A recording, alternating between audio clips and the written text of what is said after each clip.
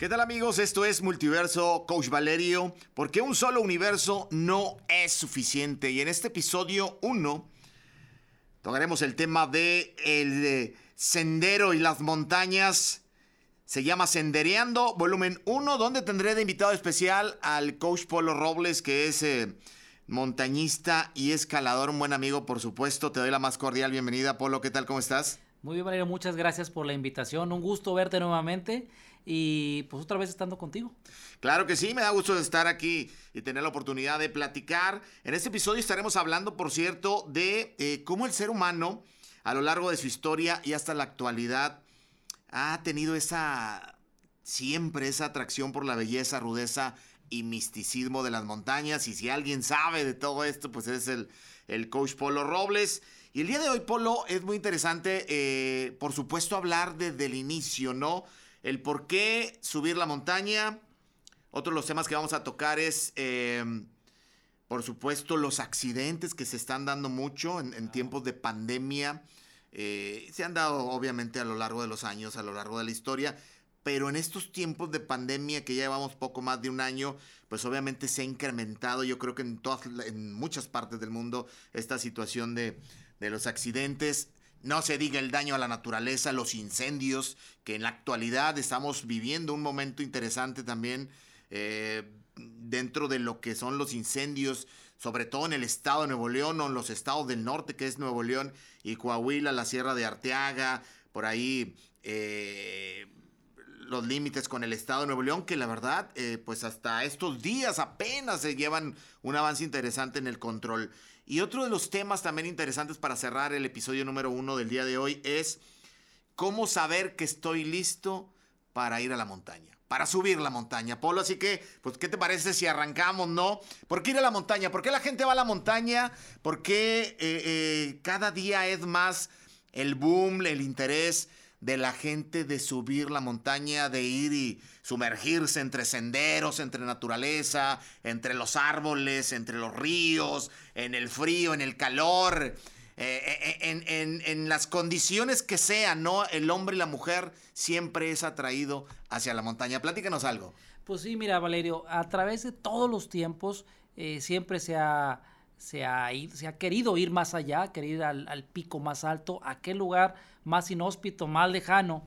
Desde el 1800 aproximadamente se sube a las montañas, que hay un dato registrado, porque también hay otros antecedentes ya con más tiempo atrás que dicen que había gente que iba a dejar sus ofrendas, ¿no? a la montaña, al pico más elevado. Pero vamos a ver de la historia moderna, de la historia reciente, a partir del 1800, cuando se registran expediciones como tal para ir a las montañas, para ir a los picos. Entonces surge de ahí una cadena, un sinnúmero de actividades deportivas en la montaña, de las cuales me preguntas, bueno, ¿por qué se ha incrementado? Bueno, a raíz ahora de la pandemia, a raíz que la gente estuvo encerrada, al momento que a la gente le quitaron, pues nos quitaron a todos, ¿no? Ir al parque, por el hecho de cómo se está manejando la situación. Entonces, ¿qué decide uno? Bueno, pues vamos a la montaña. Se incrementa, es un número de miedo, Valerio, es un número de miedo. Si 10 personas iban normalmente a la montaña, se incrementó en 10 veces más. Aproximadamente 100 personas van más a la montaña. ¿Por qué? Por el simple hecho de decir, bueno, está alejado, está inhóspito, no voy a estar en contacto con nadie, y resulta que a otras 200 personas se les ocurrió lo mismo, de acudir a la montaña y pues tratar de tener el contacto con la naturaleza. Hoy en día hay N número de grupos de montaña, que como tal, pues promueven el contacto con la naturaleza, el salir a la montaña, la recreación. ¿De dónde viene todo esto? La palabra fundamental de la que te refieres el día de hoy es el montañismo. El montañismo, digamos que es la palabra top, la cúspide del deporte. Del montañismo es que se devanan todos los demás deportes, como es el senderismo. El senderismo, ¿no? Obviamente que, vaya, la gente, tú lo decías, ¿no? En estos tiempos de pandemia no le quedó más remedio que buscar espacios encerrados, muchos por ahí, muchas semanas, muchos meses, ¿no? Con el miedo de evitar el contagio y que la misma necesidad, yo creo que la naturaleza, ¿no? Del ser humano te fue orillando a buscar dónde sí puedo estar, dónde sí puedo salir, en qué lugares sí puedo estar, donde no me exponga y donde no exponga a otras personas, ¿no? Y resulta que pues la montaña terminó siendo pues ese lugar, ¿no? Y nos referimos a la montaña como un concepto que engloba tú lo decías, ¿no? una variedad tremenda, ¿no? De el senderismo, el hiking, el campismo, el excursionismo, en fin, una serie de conceptos también alrededor de todo lo que es la montaña. La gente busca salir a hacer recorridos, quiere tener ese contacto con la naturaleza, quiere ver escenarios formidables, por eso decíamos, ¿no? La belleza de la naturaleza, ¿no? Encontrar en un reto que les permita obviamente sentir que están haciendo algo extraordinario que no cualquiera lo hace y que la única manera de lograrlo y de hacerlo es pues que tienes que hacer un sacrificio, ¿no? Un esfuerzo de caminar por horas, por largas horas en lugares, pues ahora sí que ya lo decías, inhóspitos, agrestes, recónditos, donde pues ya no solo es caminar, sino tienes que ahora sí que usar las manos y escalar, hacer la escalada y tener ese contacto directo con los elementos de la montaña o de los senderos o de la naturaleza, ¿no? Una parte muy importante, ¿no? Que busca el ser humano es ese afán de llegar a un lugar. Y el día de hoy, en la actualidad me refiero, pues la gente busca llegar a un punto. Vamos a la montaña y bueno, ¿a dónde vamos a ir? Estamos conociendo montañas. Para ir algo que yo creo que todo el mundo conoce es el Cerro de la Silla. Nos vamos a llegar a la antena y nos enfrascamos en un recorrido de 3 horas por ahí para algunos, 2 horas y media para otros, donde tienes que ir sobre un sendero, sobre un camino con una inclinación interesante o con un término ya que le diríamos un recorrido vertical, ¿no? Para llegar a un punto donde obviamente el objetivo es no solo tener ese contacto con la naturaleza, sino llegar a la cúspide, llegar a la cumbre. Sí, hoy en día lo dijiste, la belleza que presentan estas montañas, estos parajes, es por demás indescriptible. Queremos salir del estrés, queremos salir del asfalto de la ciudad, nos dirigimos a la montaña. Ahorita lo que está pues más en boga es la fotografía, buscar esa fotografía la cual nos dé algunos cuantos likes, algunos comentarios que nos digan, oye, ¿dónde es? ¿A dónde fuiste? ¿Cómo llegaste ahí? Es donde se devanan otras situaciones que más adelante lo iremos platicando, ¿no? Que pues se distorsionan un poquito en varias afectaciones a la naturaleza de la montaña. Recordando por qué queremos ir, por qué nos gusta. Estamos en la ciudad de las montañas. La verdad es que aquí las tenemos a flor de piel. Y es increíble, perdón que te interrumpa, Polo, es increíble que muchos apenas lo estamos, y yo me incluyo, que muchos apenas nos estamos, o con tantos años, y verlas todos los días, por ejemplo, el Cerro de la Silla, es increíble que haya gente que no lo conoce, que lo conoce de vista desde donde esté, pero no ha subido el Cerro de la Silla. No ha subido el cerro, no ha ido a Chipinque, no ha ido a la Huasteca, no ha ido al Cerro del Mirador, no ha ido a Santiago, los cerros y los lugares que están apareciendo, ¿no? Entonces, nos hemos perdido de tanto, quizá por esa vorágine de ese estilo de vida tan rápido, de querer cosas tan rápidas. Más sin embargo, estos lugares sí requieren toda la atención y toda la paciencia y la sapiencia, por supuesto, para subirlos, ¿no? Para conocerlos. Sí, en cuanto a esto que seguimos comentando de irte a la montaña, salirte del estrés, pues ha conllevado algo que la gente no ha subido a los cerros. Entonces, eso de ir a sus montañas que tiene muy cerca, que nunca las había visto, porque tenía en mira otras actividades recreativas, deportivas. ¿Qué pasa? Miren, cerca del 2019 hicimos una encuesta a 2,000 personas. Fue un lapso de 2-3 meses, en el cual le preguntamos, quería saber cuánta gente conocía o había ido al Cerro de la Silla. Le digo, aquí nosotros le decimos el Cerro La Silla, obviamente por la forma, por cómo se le denominó, pero ya entre montañistas, pues realmente pues son varias cumbres, ¿no? Que está el Pico Sur, está el Pico Norte, está el Pico de las Antenas, y el paraje más solicitado y el más, de más fácil acceso, pues es el teleférico, ¿verdad? Tiene varias cumbres interesantes y atrás del Pico Sur, pues está el Pico Guadalupe, ¿sí? Pero siempre vamos al Cerro La Silla, pero realmente lo ubicamos como Pico Norte, Pico Sur y La Antena. Fíjate que algo que te comentaba sobre los picos, hicimos una encuesta con cerca de 2,000 personas regias que les preguntamos si conocían los cerros de su comunidad, los cerros, las montañas de su entorno. Precisamente el más icónico de Nuevo León como es el Cerro de la Silla. Y de esas es increíble, el 80% no conocía el Cerro de la Silla, desde el teleférico, ¿verdad? Que es lo más básico. Entonces, ¿cómo es posible? Preguntamos, ¿cómo es posible que mucha gente no lo conozca, teniéndolo como emblema de la ciudad?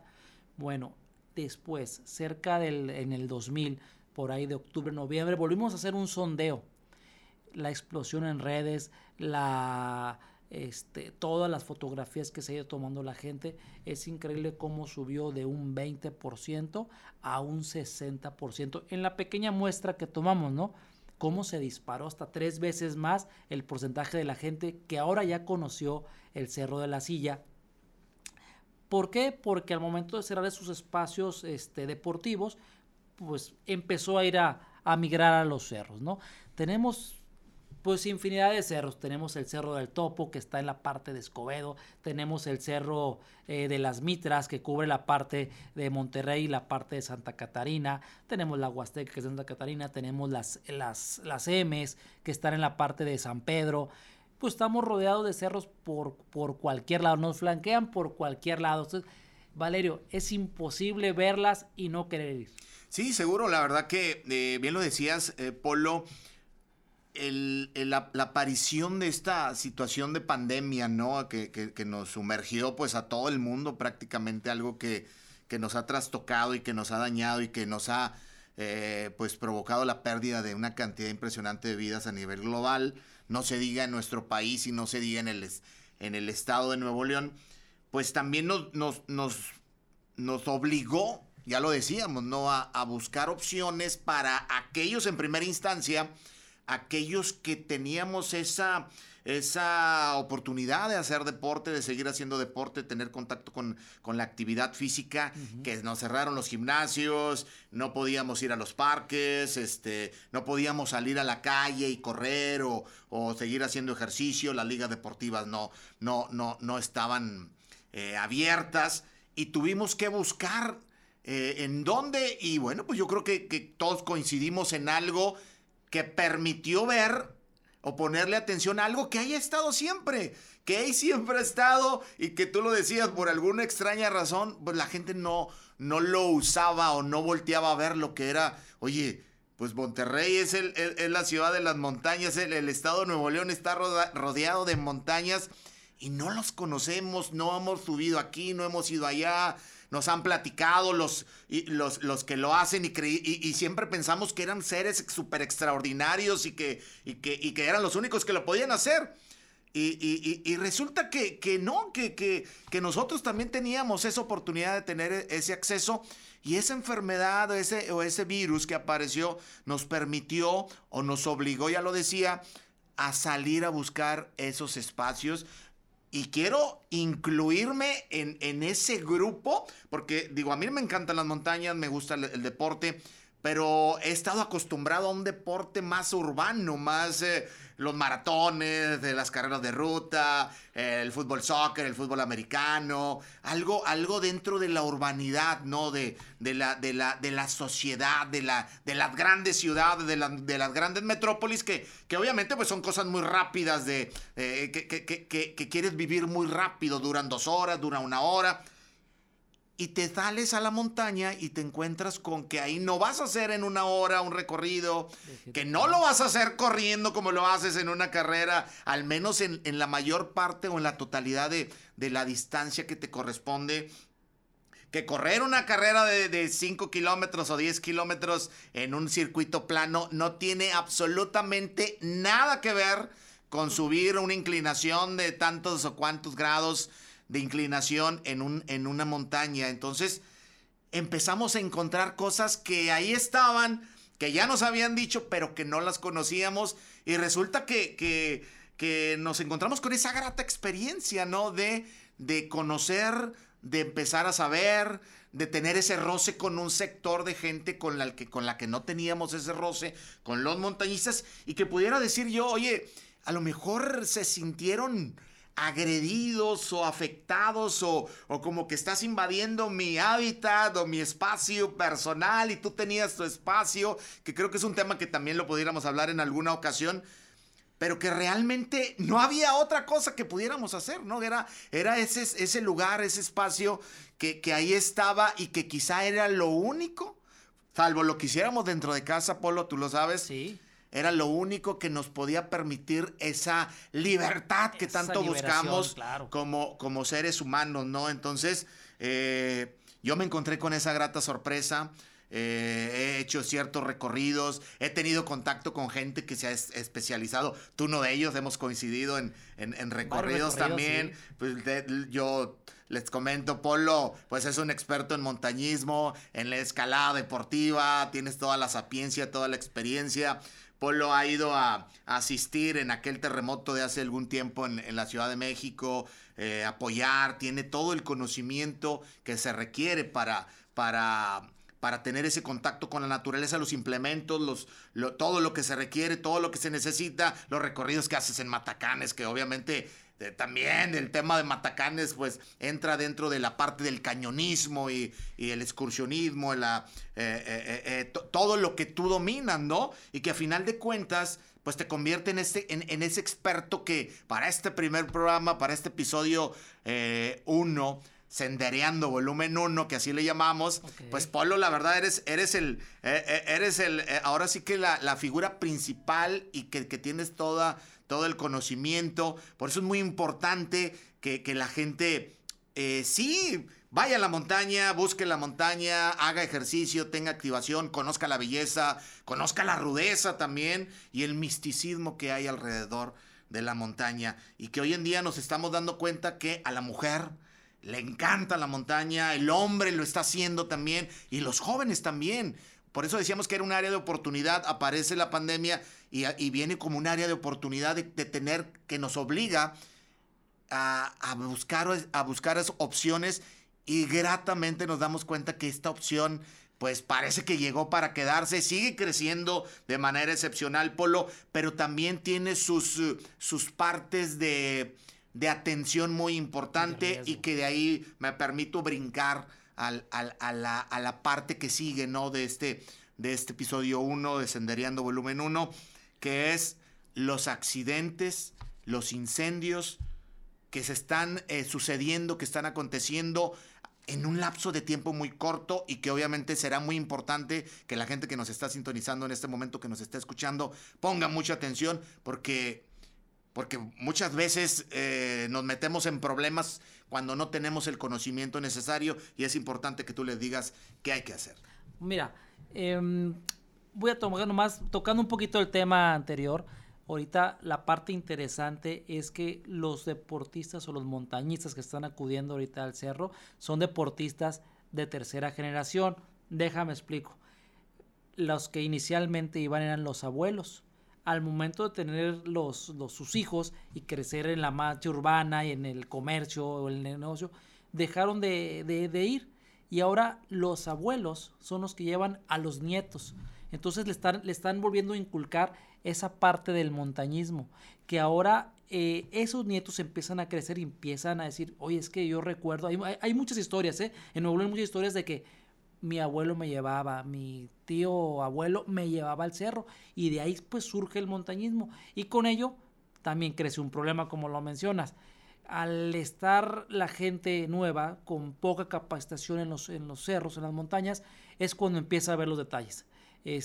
Algunos extraviados, algunos incendios. Ya viste este incendio tan devastador que empezó en Arteaga, se pasó para el lado de Nuevo León y fue incontrolables, más de 1,000 hectáreas siniestradas por el descuido humano de querer salir a la montaña, querer integrarse en la montaña, y en un descuido mucho se perdió. Todo por no tener ese pequeño tacto, ese pequeño cuidado con la naturaleza. Ahora, con respecto a ir a la montaña y cuidar eso, pues ahorita ya tenemos muchos avances de tecnología, tenemos mucho alcance a comidas, a bebidas que se pueden llevar, se pueden manejar durante todo el camino. Muchas saludables, algunas no, pero con mayor accesibilidad. Digo, tú y yo recordamos que antes, para tomar las bebidas estas isotónicas que dan los juegos de americano y todo, pues era una vez al mes que llegaban y era la locura, ¿no? Ahora te las encuentras hasta en la tiendita de la esquina. Para esto es la alimentación que tú llevas a la montaña, pues puedes llevarla ya precalentada o guardada en recipientes especiales. La gente que hace la vieja usanza quiere llegar a la montaña, prende su fuego, su leña, su carbón, y el problema no es ese, a lo mejor en lo que sigue es lo que le falla a la gente. No apaga bien, no apaga suficiente, o decir, ¿sabes qué? Yo lo dejo como en el carbón de mi casa, lo dejo prendido, yo cierro la tapa o lo dejo ahí y solo se apaga. Pues aquí no, cualquier ráfaga de viento va a hacer que esto crezca exponencialmente, como ya lo vimos. Sí, seguro, y la verdad que es un tema que hay que ponerle atención y hay que buscar solucionarlo, porque no es nuevo los incendios se han dado a lo largo de la historia, y en estos últimos tiempos, la verdad, están sucediendo mucho. Recientemente, bueno, el que estabas platicando, ¿no? Ahorita, el que estamos viviendo en este momento terrible, allá desde la Sierra de Arteaga, con los límites con el estado de Nuevo León, pero hace algunos meses también, el pico norte del Cerro de la Silla, y que yo lo subí por ahí, lo subimos hace algunas cuantas semanas, Polo. Obviamente sabemos que a mucha gente le gusta acampar, que va a la montaña porque quiere acampar también, que es un atractivo muy interesante. Hay gente que le gusta hacer los recorridos, se programa para ir y regresar, pero hay mucha que lleva toda su mochila de camping, de todo lo que requiere para pernoctar, para quedarse, y una parte interesante del acampar o de crear un campamento, de quedarte, es la fogata nocturna, ¿no? Fogata. Donde vas a, obviamente, protegerte del frío, porque la noche en una montaña, la noche en un pico por ahí, en una cumbre, pues sabemos que pega muy diferente a como pega el frío o es la temperatura en la parte baja, ¿no? De la metrópoli. Acá te vas a encontrar con ráfagas de viento, ya lo decías, te va a pegar el frío, y lo que hace el campista o el deportista que va a acampar, pues pone su fogata, lleva su comida, calienta su comida, y me tocó ver en esta última ocasión que subí en esa zona ya siniestrada, obviamente por el fuego, una cantidad impresionante de latas de alcohol sólido que te venden en cualquier tienda de conveniencia, y que se usan para las carnes asadas, para prender el carbón, y aquí lo usan mucho para lo mismo, para prender el carbón, pero también lo usan para calentar ahí su comida, y me encontré una cantidad impresionante de este tipo de latas, ¿no? Entonces, no es muy... Ahora sí que no había que investigar mucho, pues, qué sucedió en esta situación que te estoy mencionando del pico norte que se incendia. Y es un tema muy interesante, ¿no? Que la gente tiene que contemplar los riesgos dentro de todo lo que ya es un riesgo. Subir a un cerro, subir la montaña, seguir un sendero, llegar a una cumbre, es lo que tú llevas, porque dejar basura, y en el peor de los casos es que suceda un incendio como lo estamos haciendo, y que esta última oportunidad o esta última situación que se acaba de presentar en la Sierra de Arteaga y Nuevo León te habla de alguien, de un error o de una falla o un descuido humano que parte de lo mismo, ¿no? Gente que va a divertirse, que se vale, que va a disfrutar, que va con los amigos, con la familia, pero que no sabe o no le pone atención a esa parte tan importante de tener ese contacto con la naturaleza y cómo voy a protegerla y cómo voy a evitar que pueda surgir algo que la dañe o que dañe a la gente que vive por ahí, ¿no? Sí, todos los eventos que tenemos son cíclicos, no son la primera vez, ya han pasado, ya han sucedido otra vez. Digo, no me refiero al descuido de ahora con el incendio. Ocasionalmente hay algún incendio porque hace que la tierra se renueve, hace que salga un poquito de más de árboles, de maleza. También buena para el medio ambiente. ¿Qué es lo que pasa? Que ya es tan repetitivo que ya no le estás dando chance a la madre tierra de recuperarse al 100. Hace poquito tuvimos una helada. En esa helada, pues como hace unos también 10 años, también hubo muy similar, se quemaron bastantes árboles. Hoy ya tenemos la desventaja que el clima está muy seco y con esta helada que tuvimos, toda la naturaleza está prácticamente seca y es combustible 100%, aunado a que estas nuevas personas que van al cerro dejan un poco de basura que pues no se lleva bien la basura con la montaña y le das todavía más combustible a algo que ya está a punto de explotar, por decir así. Es un tema muy interesante que mencionan, ¿no? Viene la helada, una helada tremenda, o sea, hizo muchísimo frío, estuvimos bajo cero con una temperatura inusual para el estado de Nuevo León y que hace muchísimos años se había presentado, ¿no? Hasta nevadas y todo eso. Y no hicimos nada, y no hubo una voz por ahí, o no contemplamos qué es lo que seguía después de esta helada, porque era obvio que una vez que terminó la helada, aparece el sol, y todos estos lugares que se congelaron, o se helaron, estos lugares naturales, terminaron secándose. Y ya lo dijiste, eran elementos rápidos, ¿no? Para cualquier cosita de fuego poderse incendiar. Y hemos estado viendo incendios en todos los municipios, en muchos de los municipios del área metropolitana. Ahorita lo que está aconteciendo. Entonces, yo creo que es un tema muy interesante de cultura también, que obviamente parte, sí, del deportista que va a tener ese contacto con la naturaleza, pero también de las autoridades. Y de que si tenemos la instancia de gente que sepa qué hacer o qué va a suceder con las situaciones de los cambios climáticos, al menos lo que sucede aquí en nuestro estado. Yo creo que se nos pasó, y me incluyo también, se nos pasó de largo, no contemplamos, no vislumbramos lo que a todas luces indicaba que con el primer solazo y el sol fuerte y por ahí pudiera suceder, ¿no? El salir de la gente a las montañas y tener ese contacto inmediato después de la helada con la naturaleza. Pues ya vimos qué pasó, qué pasó y qué es lo que puede seguir pasando si no ponemos cartas en el asunto.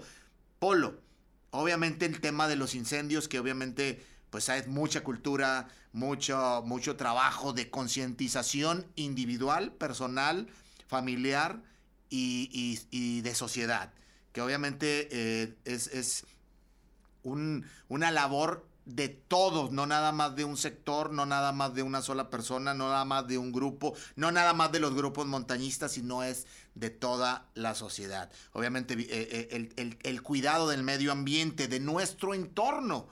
Pero otro que está sucediendo tristemente es los accidentes que, si bien por ahí les va, te extravías, te andan buscando a las personas, otros fracturas por ahí, algunas lesiones, sí. Y en el peor de los casos, que muy recientemente, y lo hemos visto, y es muy ya, ahora sí, recurrente, es que se está perdiendo la vida por parte de gente que tenía esa alegría y ese entusiasmo por ir a conocer la montaña, pero su desconocimiento o el no saber o no ir en el momento, a los tiempos ideales indicados, no sabemos, al menos no lo sabemos, pero ese desconocimiento o el no saber, pues simple y sencillamente marcó la diferencia para estas personas que perdieron la vida.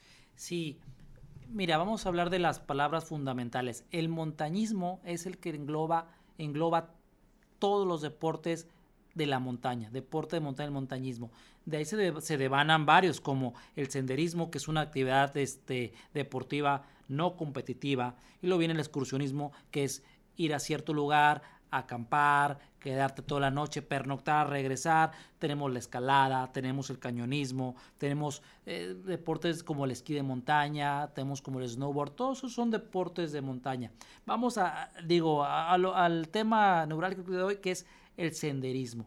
El senderismo normalmente se trabaja está mal manejado aquí como concepto inicial, se hace y se practica. El senderismo dice que es un recorrido que tú puedes hacer lineal o puede ser circuitado o segmentado. ¿Cómo es? Sales del punto A al punto B. Ejemplo, como el Camino de Santiago, el que está en Europa, ¿no? Que es Francia, España. Sales de un punto y vas avanzando.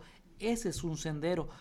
Propiamente un sendero no es atacar una cumbre, no es llegar a una cima. Eso es más del montañismo. El montañismo se habla de que tiene más preparación, conoce de clima, conoce de un poquito de ecología, conoce de equipo, conoce de estrategia. El senderismo es un poquito más recreativo, ¿sí? No competitivo, como lo dice la palabra. Entonces, al momento de empezar a llevar a nuestras amistades, porque yo ya conocí algún pico, algún punto, es no darle la información adecuada.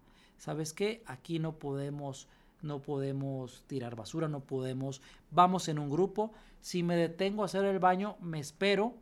Si vas más adelante o vamos en la misma línea, yo voy más despacio, tú vas un poquito más rápido, pues simplemente lo básico, ¿no? Estar a línea de vista. Con esa línea de vista, ¿estás seguro que vamos en la dirección correcta sobre el sendero trazado? Si voy al baño, si me voy a detener a comer un lonche, a tomar agua, pues siempre estar informados para que no pasen este tipo de eventos desafortunados, como le llamamos. Todo esto es parte a la educación de cómo te llevar a la gente a la montaña y cómo traerlo. Algo que pasa hoy en día, que llega la gente, la gran mayoría pues trata de guardar su basura, pero hay otra cosa que pasa, agarran su cáscara de plátano, y hasta parece que le dan cuerda, la agarran y la avientan, y le digo, oye, pero ¿por qué tiras tu cáscara del plátano? Es que es orgánico y le ayuda a las plantas. En cierta parte, en la parte romántica está correcto, pero si te vas a lo que dice la biología, si la cáscara de plátano no estaba ahí, es basura. Sencillo, ¿por qué? Porque aquí no ves algún árbol, no ves un platanal por aquí. Si tú lo vieras ahí, pues pertenece al entorno, pues no hay afectación. Oye, si tú ves, hay miles de cáscaras de naranja por todos lados, es que es orgánico. Y tú y yo que hemos pasado por la montaña, hemos visto cáscaras, hemos recogido algunas, y como mero experimento las hemos dejado un mes, y la cáscara sigue ahí.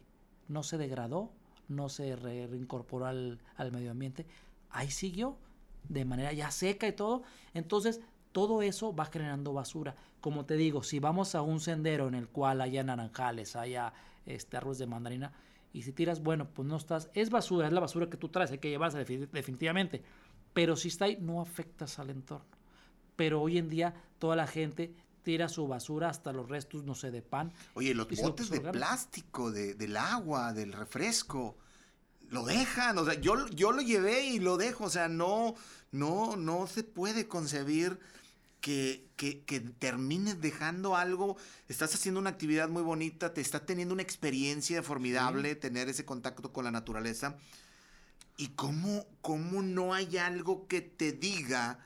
Y no me refiero en general, porque sé que la mayoría de la gente tiene esa cultura. Es un gran porcentaje de las personas que tienen contacto con la naturaleza, que hacen este tipo de actividades, hacen los protocolos correspondientes de cuidado al medio ambiente. Lo que llevan, lo que dejan de basura, se lo llevan ellos mismos. Pero siempre hay un sector, hay un sector de personas o de ciertas personas que en todo lo hacen de manera perfecta o correcta, pero esta parte última que es inentendible, ¿por qué tiras el bote de plástico, de agua? ¿Por qué lo dejas? ¿Por qué dejas la bolsa de basura? ¿Por qué, como tú lo dices, por qué tiras las cáscaras de las frutas, ¿no? que llevaste? ¿Por qué no lo recoges y te lo llevas? Tú lo traías. Sí. O sea, llévatelo. Eso es lo lógico, lo entendible que debe de pensar las personas, y inexplicablemente no lo hacemos. Sí, yo creo que es una cadenita que se fue deformando con el tiempo. Al momento de meterle la educación a la gente, decirle, tú vas conmigo, vamos a la parte de la prevención de accidentes. Desde la cultura de todo lo que te lleve a regresar, de ir a línea de vista. Otra cosa que pasa muy común, esta plática que estamos teniendo hoy en día, estamos arrancando la primavera.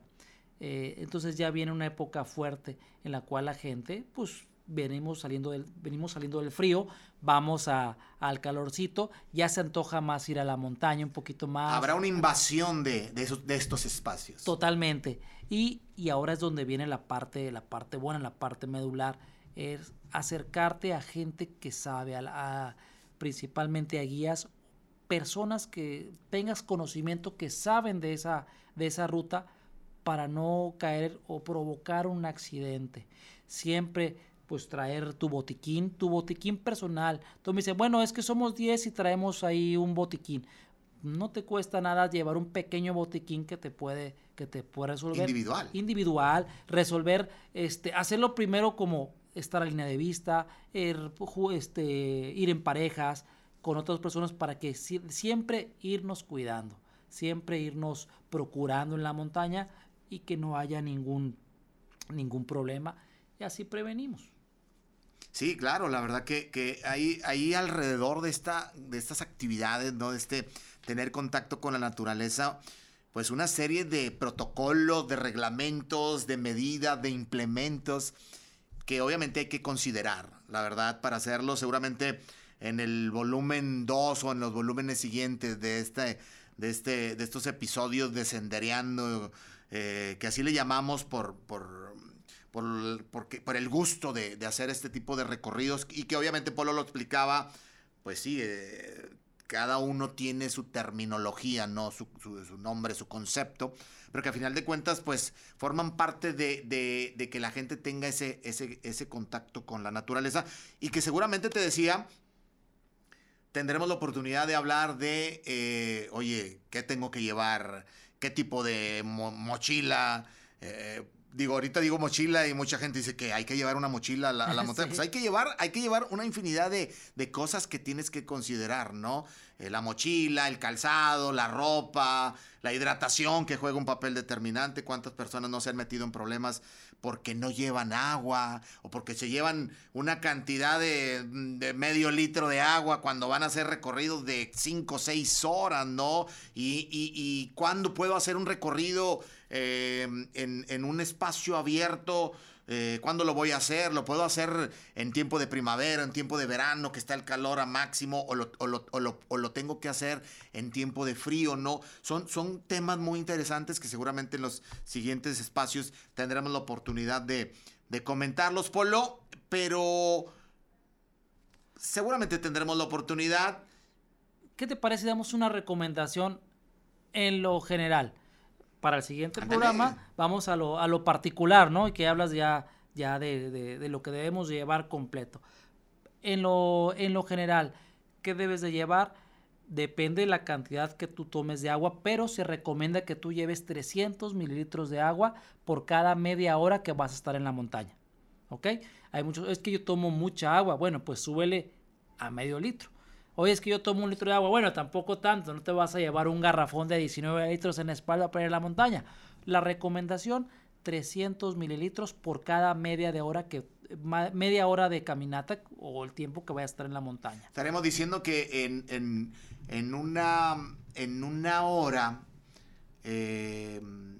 hora y media tendrías que estar llevando tomando 1 litro aprox a 1 litro de agua por cada hora y media. Aproximadamente. aproximadamente. Variará mucho del consumo que tengas tú personal, pero esa es una regla más o menos estándar, es una regla estándar. El llevar tu hidratación correcta, el llevar tu pequeño botiquín, en los cuales tú siempre debes llevar una linterna. Dices, bueno, ¿para qué una linterna?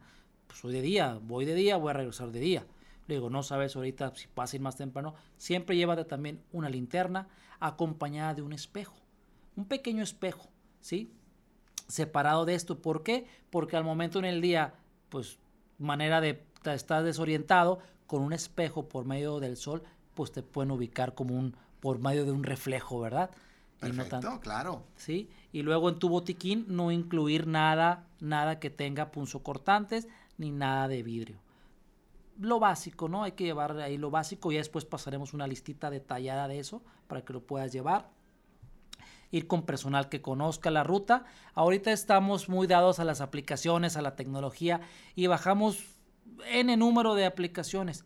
Hay una que no voy a decir que es buena, no voy a decir que es mala tampoco. Sirve, te puede servir. Por ejemplo, Wikiloc te sirve para que te ubiques. Es una herramienta que puedes utilizar, mas no es infalible. Así es. Porque está sujeto a que se te acaba la batería. Digo, tienes que llevar, ahora en estos tiempos, pues llevas tu teléfono a todas partes. Pues procura que vaya con una carga adecuada. Y que siempre que salgas, avísale a alguien que vas a cierto lugar. ¿Sabes que voy al Cerro La Silla? Mamá, hermano, primo, me voy a las 8, espero llegar como a las 2. ¿Para qué? Para que haya una respuesta bipartita en la que tú le dices, te puedan hablar y tú puedas marcar. Y así con eso, pues cubre las recomendaciones generales para que puedes ir a algún cerro. Y que vamos a ir al último punto. Tenemos que ir a un cerro, a un lugar al cual estemos preparados físicamente y tengamos alguna preparación mental para ir. No todos los cerros son iguales, no todas las caminatas son iguales. Tienen sus grados de dificultad. Sí, entonces tenemos que estar preparados. Yo que voy empezando, pues quiero ir al Pico Norte. Bueno, el Pico Norte es uno de los cerros pues complicados, por decir así. Es bravísimo. Es fuerte. Me dicen, oye, ¿qué te parece? Me dice gente, ¿qué te parece si empezamos con ir al teleférico, al Cerro La Silla? Yo le digo, no, mi hermano, mejor empezamos por algo más tranquilito para ti y vamos a ir subiendo el nivel. Sí, seguramente la gente, y obviamente tiene que entender que esto es algo progresivo. No puedes llegar a la cumbre del Everest en la primera oportunidad. Eso, son procesos, ¿no? Son procesos, son días, semanas, meses, incluso años de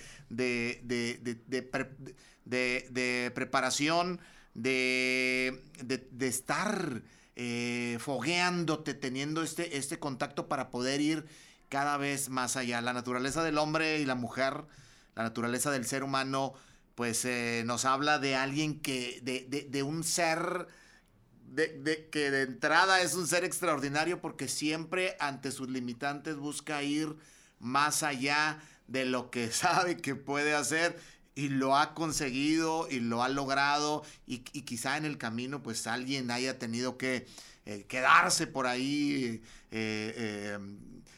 con un sacrificio, no para que otros lo pudieran terminar de hacer. Pero Polo, seguramente tendremos la oportunidad, te decía, de seguir hablando ya de los tecnicismos y las formas ya específicas de todo esto.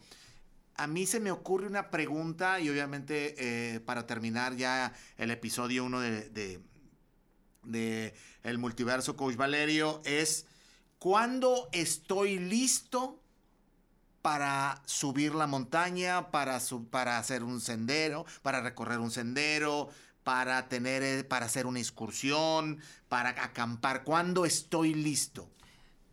Estás listo cuando tú realices alguna pequeña actividad física en tu casa, en tu parque, de bajo impacto tal vez, no vayas de cero, que tengas una pequeña actividad física. Después de ahí, yo les recomiendo mucho que se acerquen a la Asociación de Excursionismo y Montañismo del Estado de Nuevo León. Ellos tienen unas caminatas muy ligeras para alguien que va iniciando, hasta algunas medias y algunas fuertes. Les recomiendo que se acerquen ahí, busquen en Facebook. Ellos tienen un calendario amplio en la cual tienen las famosas confraternidades, que son casi una por mes, en las cuales con una pequeña preparación que tengas tú, aunado a ello, vas a poder concluir sin ningún problema. Perfecto, Polo. Pues para la gente que nos está sintonizando en este momento, en este episodio 1, Sendereando, volumen 1 del Multiverso Coach Valerio, ¿cómo te ubica la gente? ¿Alguna página? ¿Algún Facebook, Twitter? Sí, pueden buscarme directamente a mi Facebook, que puede ser Polo Robles o Coach Polo Robles. Ahí me pueden buscar. Perfecto. Y bueno, para un servidor, el Coach Juan Valerio está en las redes sociales. Está el Twitter, @Coach Valerio. Está también la página de Facebook. Es Coach Juan Valerio. También ahí te pueden tener contacto con un servidor y con todo lo que estamos haciendo, la verdad. Muy importante, por supuesto, seguir nuestro espacio, seguir este espacio. Tendremos la oportunidad de seguir ahondando en estos temas tan importantes de estas actividades al aire libre que tanto le gustan a la gente y que hoy en día, la verdad, pues se han catapultado de una manera exponencial. De verdad, impresionante. Tendremos oportunidad de platicar de otros temas también. Y por supuesto, de tener la oportunidad de tener invitados como la talla del coach Polo Robles, todo un experto en el montañismo, en la escalada, como guía, y que seguramente pues ustedes pueden tener la oportunidad de contactarlo para que pues los asesores, los ubique, y por qué no, pues por ahí sabemos que lo haces, llevas grupos de manera recurrente a diferentes puntos y que les des esa asesoría correspondiente. Polo, te agradezco que el día de hoy estés aquí con nosotros y nosotros muchas gracias. Los esperamos en la próxima emisión, en el próximo episodio de Multiverso Coach Valerio. Gracias y hasta la próxima.